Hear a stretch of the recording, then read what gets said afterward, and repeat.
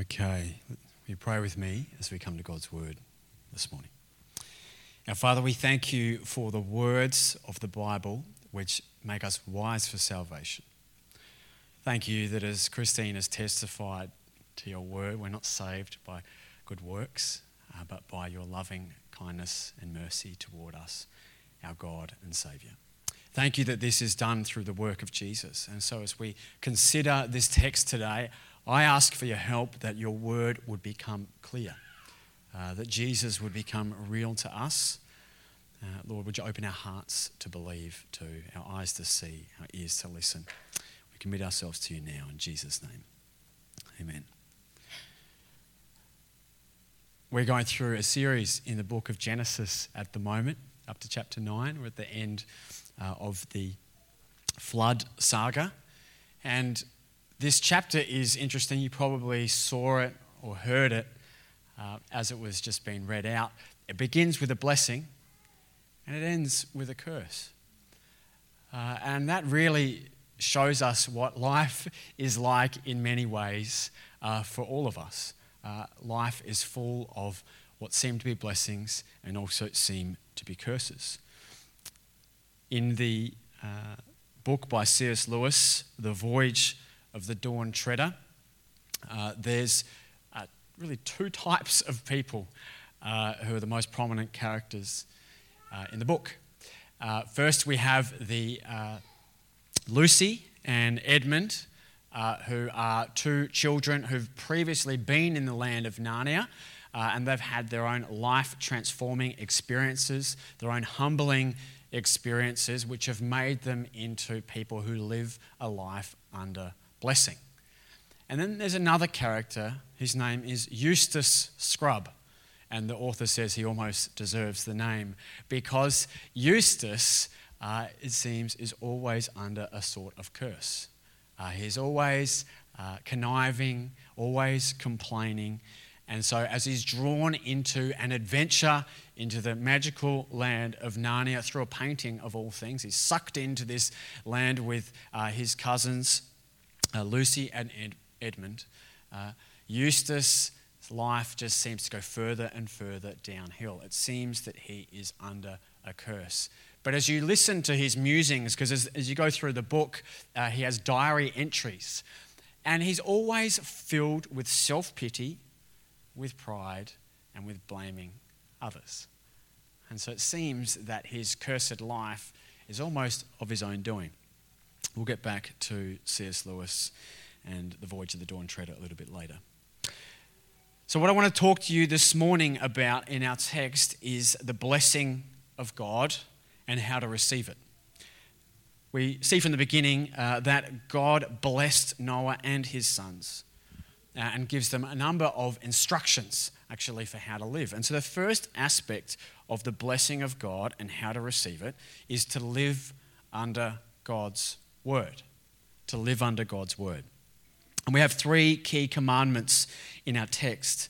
The first is God has given this responsibility to Noah and his family, to all of humanity, because this began actually in Genesis 1:28, to steward the earth, to look after it, to take care of it and develop it. We actually see this in humanity because we have this constant drive for progression, don't we? We're always seeking to advance ourselves. In fact, most of our language is about progress, whether it be technological, medical, moral, societal, cultural, whatever it is, we're always aiming at progress. Have you wondered why? Why don't we just keep things as they are? Why does humanity not like the status quo? Because God has built it into our nature. He has set a command for all of humanity to do what? To be fruitful and multiply and fill the earth. And so after the flood, after this catastrophic event of God's judgment upon earth for human evil, God is hitting the reset button almost. He's starting with one family again, but he's saying, go and continue the commandment that I gave the first people, Adam and Eve. Our job is to steward the earth. The second commandment that they are given is to honour the lifeblood. So we see this in verse 4. It says, "But you shall not eat flesh with its life, that is blood." And this is actually the first time in the Bible that we see animals being used for food. Again, a gracious blessing of God. If you can imagine that Noah and his family have just come off the ark, food would not have been as plentiful as it was before. And so God is graciously blessing them by allowing them to eat animals for food. We know animal food is good for us, has protein, fats, those kinds of things in it which are good for us to eat. And so God has blessed them and enabled them to eat the animals. And of course, the fear of you and the dread of you shall come upon every beast of the earth. Why? Because we're eating them now. So that makes, in fact, that's what the scholars say. They say the most likely reason the fear and the dread of you shall be on every beast of the earth and every bird of the heavens and everything that creeps on the ground and all the fish of the sea is because we're eating them. And so, of course, they would run away. And in fact, you know this anecdotally. If you go to a national park and the animals are very friendly, it's because we're not supposed to eat them in national parks. But then if you go out in the wild, the animals run away because they know we're there to eat them, for the most part. However, we are not just to take advantage of life, we are to honour the lifeblood. Verse 4 again, "But you shall not eat flesh with its life, that is the blood." Now, this is the only ancient culture in the world, okay, so this is unique to Israel, unique to the Christian tradition in the Old Testament, that God's people are not to eat animals when they're alive or with the blood in them. They're supposed to let the blood drain out. Why is that unique? Right? Unique in the Bible as opposed to every other ancient culture. That is because it's a sign that life is in the blood. God has given life to animals. And so the idea of blood is directly connected to life. And so here we see that the responsibility, the command of God is to respect what God has provided and not to misuse it. And one of the ways we are supposed to do that, according to the text here, is not eat flesh with its life, that is, its blood. Now we might, maybe in the modern West, tend to think of, for the most part, eating live animals or eating flesh with blood in it as dirty, but that actually, we only believe that because, for the most part, the West has been formed on Christian tradition and culture, which has come out of the Bible. Many other cultures don't have that rule, and so they don't have that aversion to the blood. So, steward the earth, honour the lifeblood, and thirdly, personal responsibility to uphold the image of God. We see this in verse 5 and 6, and it says, "And for your lifeblood," again the blood, "I will require a reckoning. From every beast I will require it, and from man. From his fellow man I will require a reckoning for the life of man." And verse 6, "Whoever sheds the blood of man, by man his blood be shed, shall his blood be shed, for God has made man in his own image." This is where we get the idea of the sanctity of human life. But God really zooms in here and says, you are personally responsible for your own sin. You are personally responsible for the way you treat other people.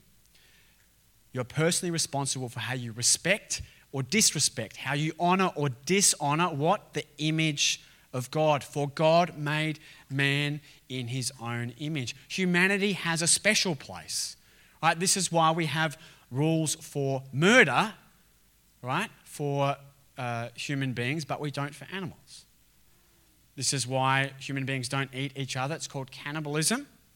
This is why there is no problem for us eating animals. Why? Because human beings are made in the image of God. There is a clear distinction. We're not to disrespect, we are not to abuse animals, but human beings are different. And so God has given us a personal responsibility to uphold the image of God. And there are severe penalties for abusing the image of God. Even here in the text, capital punishment. Now, this idea of the image of God actually is played out throughout the Bible. It seems that as you go through the Bible, these foundational commandments are built upon. So by the time we get to Exodus, the 10 Commandments, they're really built upon these principles here. And so what we see is that the idea of the image of God is that humanity is supposed to be honoured, respected, and cared for. We are to protect ourselves, and we are to protect one another. And that is why it is so shameful when we get to the end of chapter 9 and we see Noah getting drunk. Right? This is such a strange end to this chapter. It seems all exciting. And Noah's, they've just got off the ark. Noah's the most righteous man in all the earth, so he was saved by God from a worldwide catastrophe. And then by the time we get to the end of chapter 9, Noah himself has fallen into shame. And his son was trying to make a mockery of him, it seems, and to shame him further. And so, of course, this results in his father proclaiming a curse upon the son of Ham, who was the one who shamed his father. The only reason these things are sins is because God recognizes the image of God in his people as being important to be respected and honored. So what does this tell us? Well, this tells us a few things, that all of these commandments remain, actually.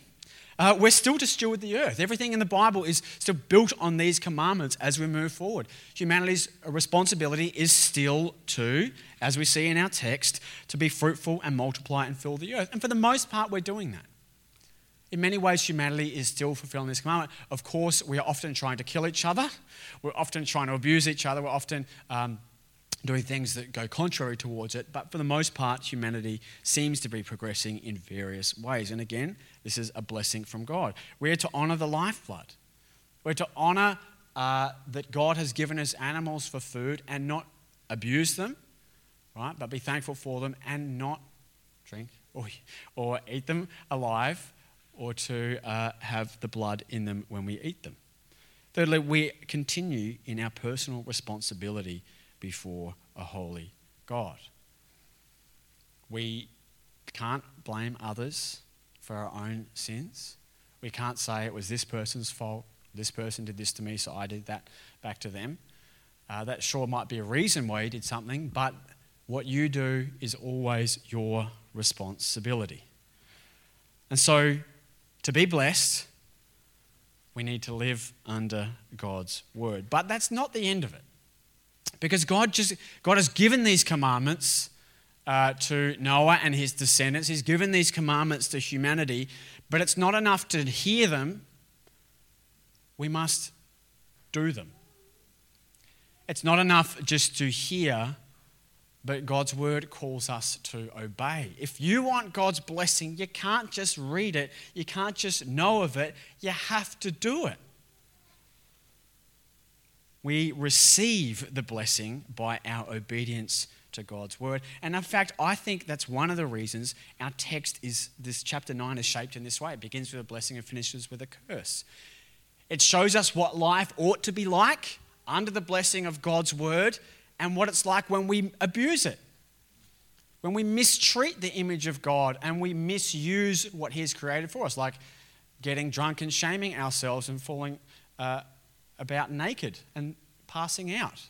I mean, it seems that Noah was so drunk that he passed out from his vineyard that he made. So something that was good, he abused it, and so was shamed for it. So what's the obvious application here? If you want a good life, obey God's word. Now, a good way to think about it is like this. Let's say you went to the shops and you bought a new laptop.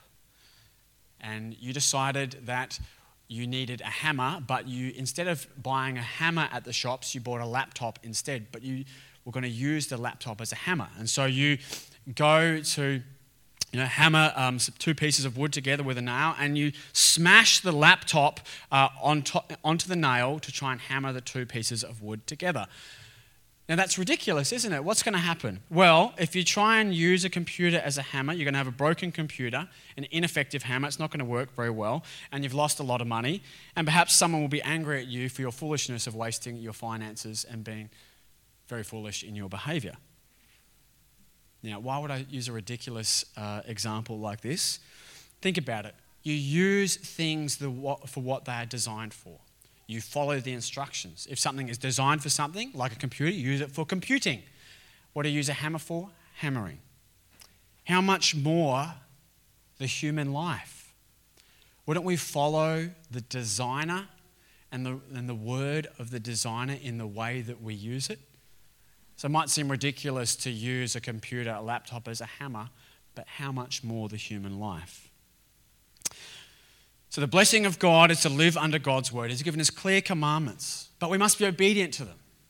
It's obvious. It's actually in the common sense and the natural law of the world that if you do the things that are designed in this way, it will be good.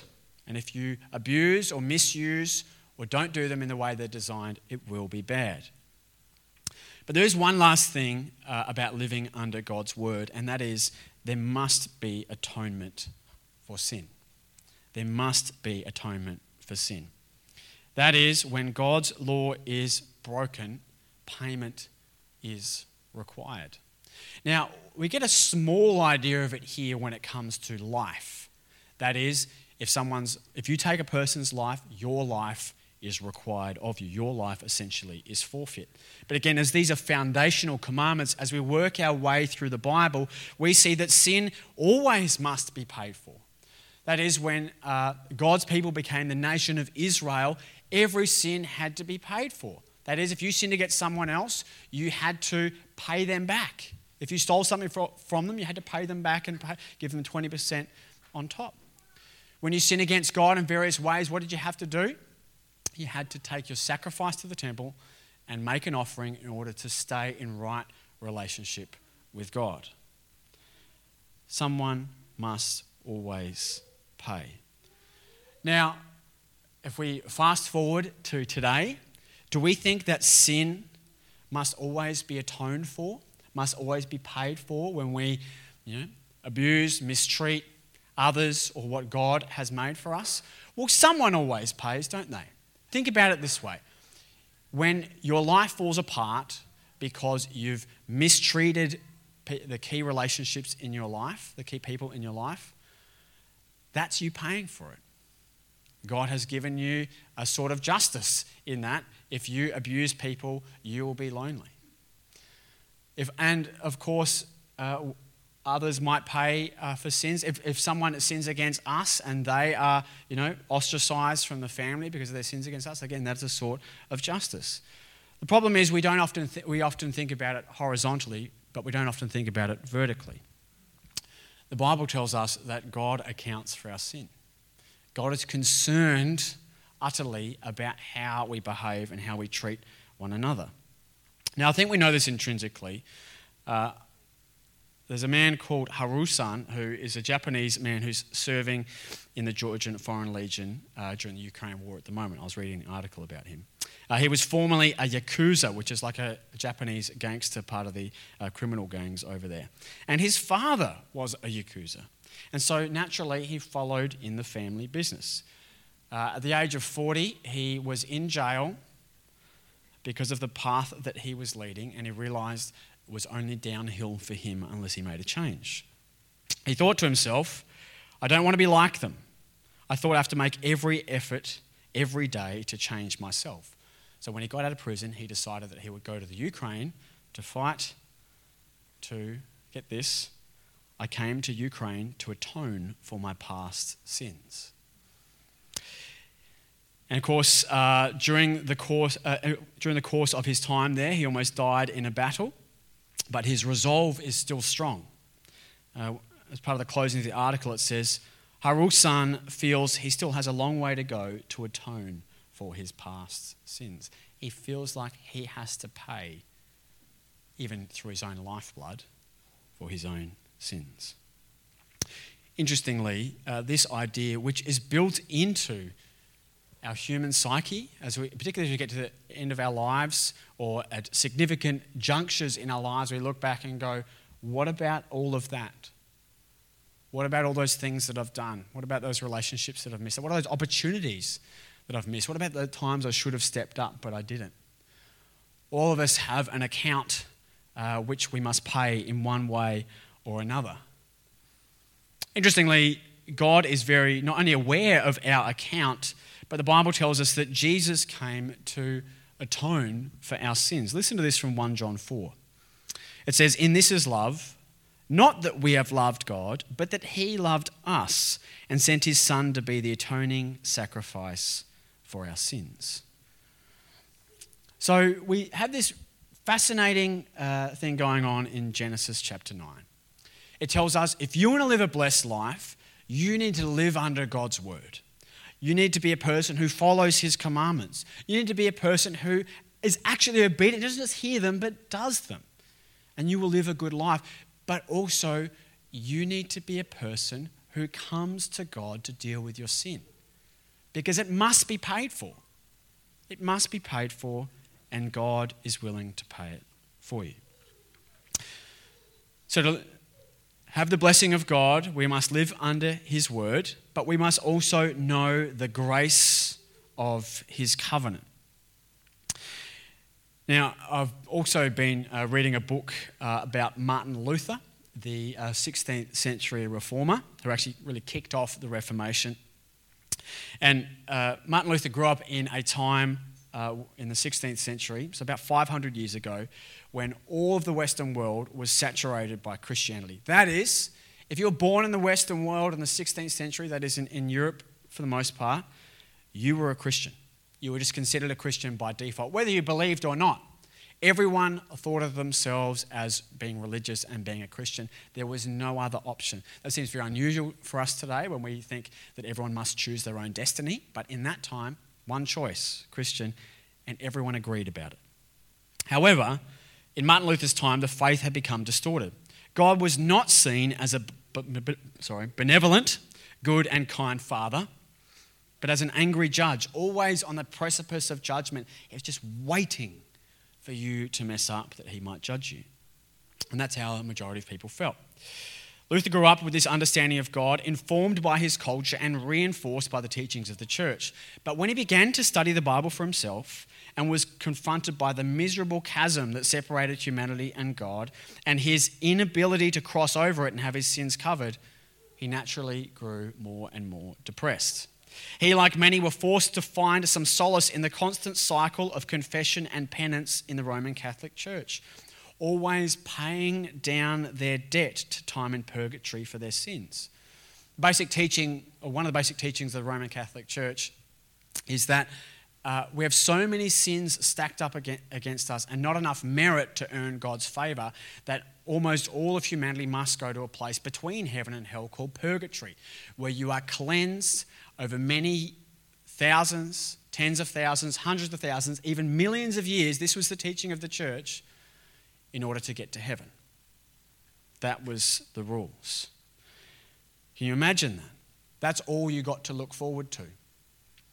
And Martin Luther, being a very sensitive and diligent man, he could never see a way out. In fact, the more of God's word he understood, the further he felt from God. As he read the Bible from Genesis to Revelation, he thought, I never stack up to these rules. I never stack up to God's law. And so he realized that this impossible chasm was growing deeper. His time in purgatory seemed to be growing so long. Was it worth it after all? And so the God he was taught about, the angry judge, he began to hate him. Part of the teaching was that God really wouldn't listen to you and take your, be merciful to you because he was such a holy God. And Jesus was really more God than man, at least that was the teaching in the day. So you had to go to various saints who were so good that they got promoted straight to heaven. And you would pray to them like the Blessed Virgin Mary and others in order to get in. And so he spent his whole life, even as he became a monk, trying to find salvation, looking for a way in the door. But Martin was sorely mistaken. You see, in our text, we see not an angry God just waiting that people would be judged by him. No, we see a benevolent, kind and good God that only as a last resort will bring his judgment upon people. And we see that very clearly in this idea of a covenant. Now, In the text, we see that God says, verse 9, "Behold, I establish my covenant with you and with your offspring after you." What's a covenant? It's a bit like a contract. So two parties come together and they agree on particular terms and who will uphold the covenant and how. And they are often given a sign. So often an animal was sacrificed as a sign of blood for a covenant. And we see that later in the Bible. But here, the sign of the covenant is in the sky. And it's in fact an ancient weapon, a bow, as in a bow and arrow. And of course, we know that today. What do we think of? A rainbow, right? That's the sign that God has given here in the text, a bow. What direction is the bow pointing? Up or down? Up. The bow and the arrow would go up. Now that is very symbolic, right? Because if a bow is pointed towards you, you are the one who is receiving the judgment or the aggression. Who's the bow pointing to? Is it pointing to the earth? Is it pointing to humanity? No. The bow is pointing to heaven, pointing to God. Hebrew scholars have looked into this and realized that God is pointing to himself. He has said, "I will never again judge the world like I did with the flood. I won't do it like that again." How can God still be just? How can God still require blood for blood? How can God still be a just God who takes care of everyone and will right every wrong and not deal with our sins? Only if he himself is willing to take the judgment. And so the bow is turned toward him. God, just as he has delegated responsibility to humanity to take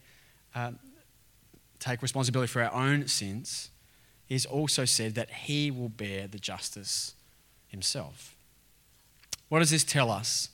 This tells us that the message of the Bible is one about God keeping his promises, God showing us that his covenant, his promise to humanity, is one of grace. Have a look at it here. God has given instructions to Noah and his family, and they have failed. They have failed dramatically. Even right at the beginning, they've failed. It's the same for Adam and Eve. Everything looked good and they failed. And yet God has made a way that he, by his grace, will save them. He will point the bow toward himself, and Jesus will come and save them. Now this is very important for us because many of us feel a little bit like Martin Luther when it comes to our image of God. Many of us feel like he is just waiting for us to mess up, that the bow is pointed directly at us and he has an arrow in the string. And yet the reverse is very much the opposite. The reverse is very much true. God is waiting to give you his mercy. His bow is at the ready, pointed at himself here, because when we get to the New Testament, Jesus would be on a cross, paying for our sins, atoning for our sins. Where we have failed to keep his commandments, Jesus would stand in our place. He would make a way that this vast chasm between humanity and God would be covered. How? By a cross. Martin Luther himself discovered this gospel, that God was full of love, mercy, and grace, and that Jesus had given himself to atone for his sins and his shame, and he was transformed by it. When this happened, Luther recalled an anecdotal incident when he was young. It was tradition in Germany in the 16th century for children to go from house to house singing and asking for sausages from their neighbours. But when a man appeared and started running towards little Martin Luther and his friends, he misinterpreted the situation and thought the man was coming to hit them and beat them, and so ran away and hid. However, he found out later the man actually had sausages with him and was bringing them to these children as a gift. Luther described how this was how he had felt about God. He had always seen God as an angry man ready to punish him at any time, so he ran away and hid. But when he realised that God's heart was for him, that God gave his son as a gift, and Jesus is the benevolent God that he'd spent his whole life running from, he opened his heart and received Jesus as Lord and Saviour. We know this in human relationships too, that distance creates a bit of a caricature, that the way that we think about others, the negatives grow and the positives diminish. And yet God is very much the same. When we have distance from him, our wrong impressions about him grow. We think he's not just or he's not loving. And yet when we come to him, like Luther did, when we look at Jesus, when we come to him in his word, we realise that God is just and merciful in the same stroke. That a God who is holy and gives us his word and requires a reckoning for the life of man, that's the holiness and the justice of God, and that same God would point his bow at himself, is revealed to us in Jesus.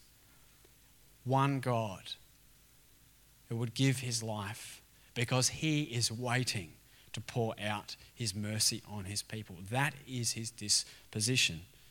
So if you want to have the blessing of God, if you want to be blessed, if you want a good life where you are joyful, not just happy, but joyful, where the circumstances of life do not determine how you are feeling, you must live under his word. You must know the grace of his covenant. And thirdly, you must let him cover your shame. At the end of chapter 9, we really see the helplessness of sin. That sin is a constant feature of the world, even with the blessing of God. So what does Noah do when he gets out? Well, he plants a vineyard. Natural thing to do. He's got plenty of time on his hands. He's got his sons working for him, you assume. So they get to work, they start developing the earth, following God's commandment. And yet, when they have a great harvest of wine, it's all fermented, it's ready to go, he drinks way too much, gets blackout drunk, falls asleep naked, and so his son discovers him and shames him for it. Notice the pattern in the text. So Noah sins and shames himself. He misuses what God has given him, right, and gets himself into a very vulnerable position. Then his son goes in, Ham, and goes and tells his brothers, essentially shaming his father before them. Then Noah curses Ham's son Canaan. See this cycle? Someone is shamed, another person shames them further or seeks to, then the father further shames the son. It just goes on from generation to generation. Can you see the pattern here? Sin has almost put us in this helpless state where sin always begets sin. The sins of the fathers seem to pass on to the children. And notice that shame is also a result of sin. See, God requires a guilt for sin. So that is, there's an accounting record, and you are guilty of sin if you have sinned. There's an accounting record of it. It's penal, that is, that there's a justice element to it, and you must pay for it. But shame is something that's very personal. It sort of sits upon the image of God and darkens it, it blackens it. Shame is personal. And we see that it's progressive. In fact, so Noah shames himself, but his son Ham seeks to further shame him. Shame seems to be built upon shame, and yet, oddly in our text, verse 23, Shem and Japheth, they cover their father's shame. They walk in backwards, cover him up, protecting him from his own sin. Isn't that interesting? One person seeks to increase the shame, right, and perhaps take over from his father and get rid of him, mock him, rub it in for what he's done that's been stupid and foolish, and yet the others seem to cover it. Now, I think this is important for us to realise a couple of things. One is, you have two choices when it comes to the sins of others. You can seek to cover it, or you can seek to shame them. Sin often leads to shame, depending on the public nature of it, depending on who discovers you. often leads to shame, and you have a choice. You can turn it into gossip and further shame the person, or you can seek to cover it. One is a choice of love, one is a choice of hate. We have two choices before us when it comes to sin and shame.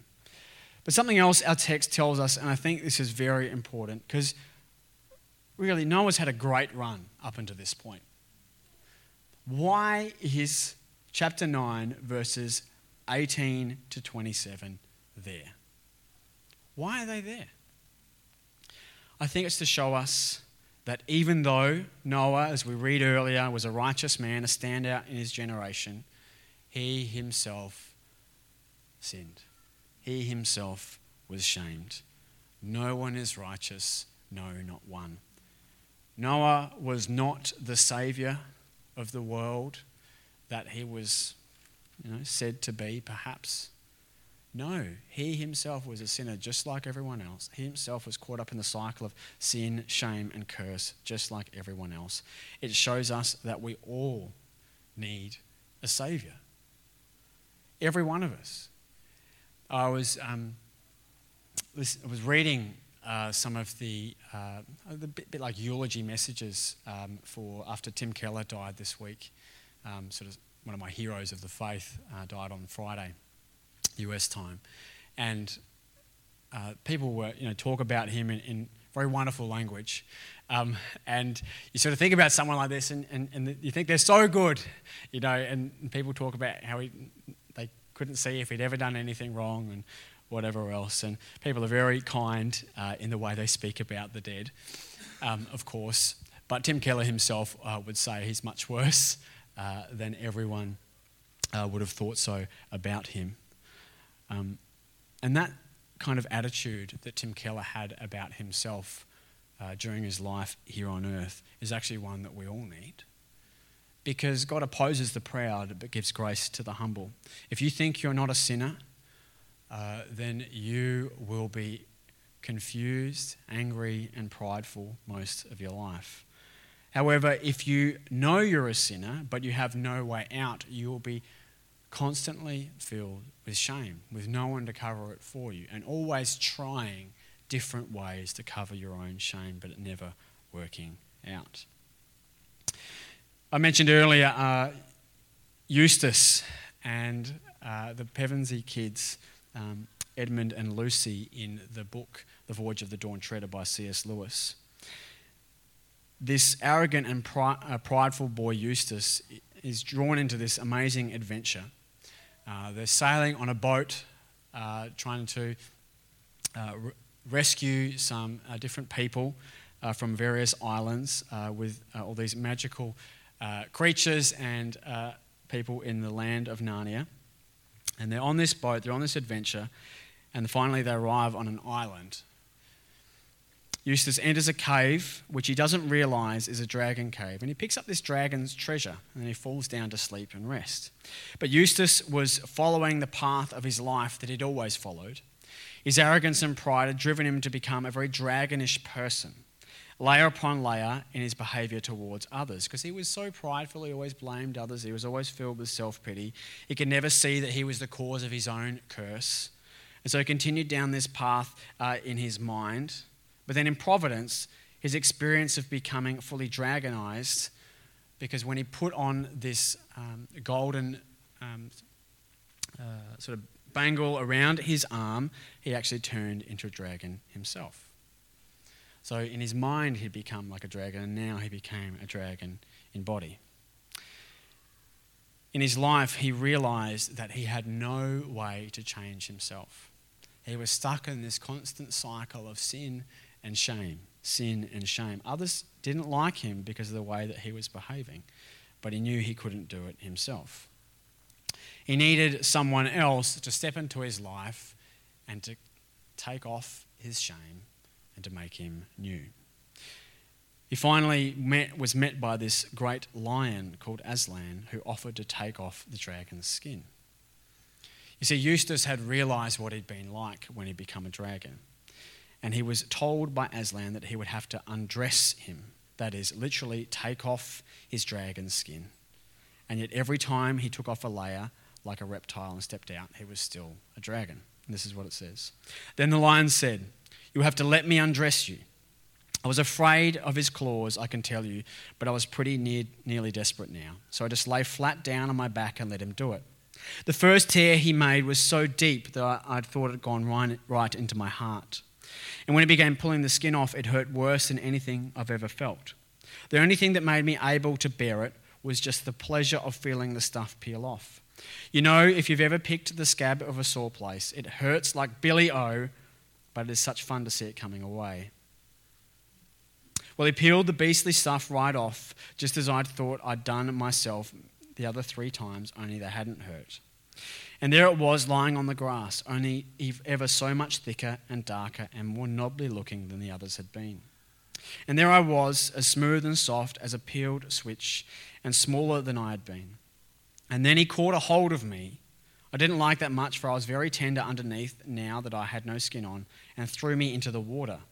It smarted like anything, but only for a moment. After that, it became perfectly delicious, and as soon as I started swimming and splashing, I found that all the pain had gone from my arm, and then I saw why. I'd turned into a boy again. You see, we try and cover our shame, with living a better life. We try and cover our shame by working harder. We try and cover our shame, like the Yakuza man by atoning for our own sins, and yet it doesn't work. We need someone to humble us right down to our flesh, and for him to stand in our place, to take our sins upon himself. Let me pray. Our Father, we thank you for your word. Thank you for the call to receive the blessing. Lord, we ask that you would help us to receive this blessing of you by obeying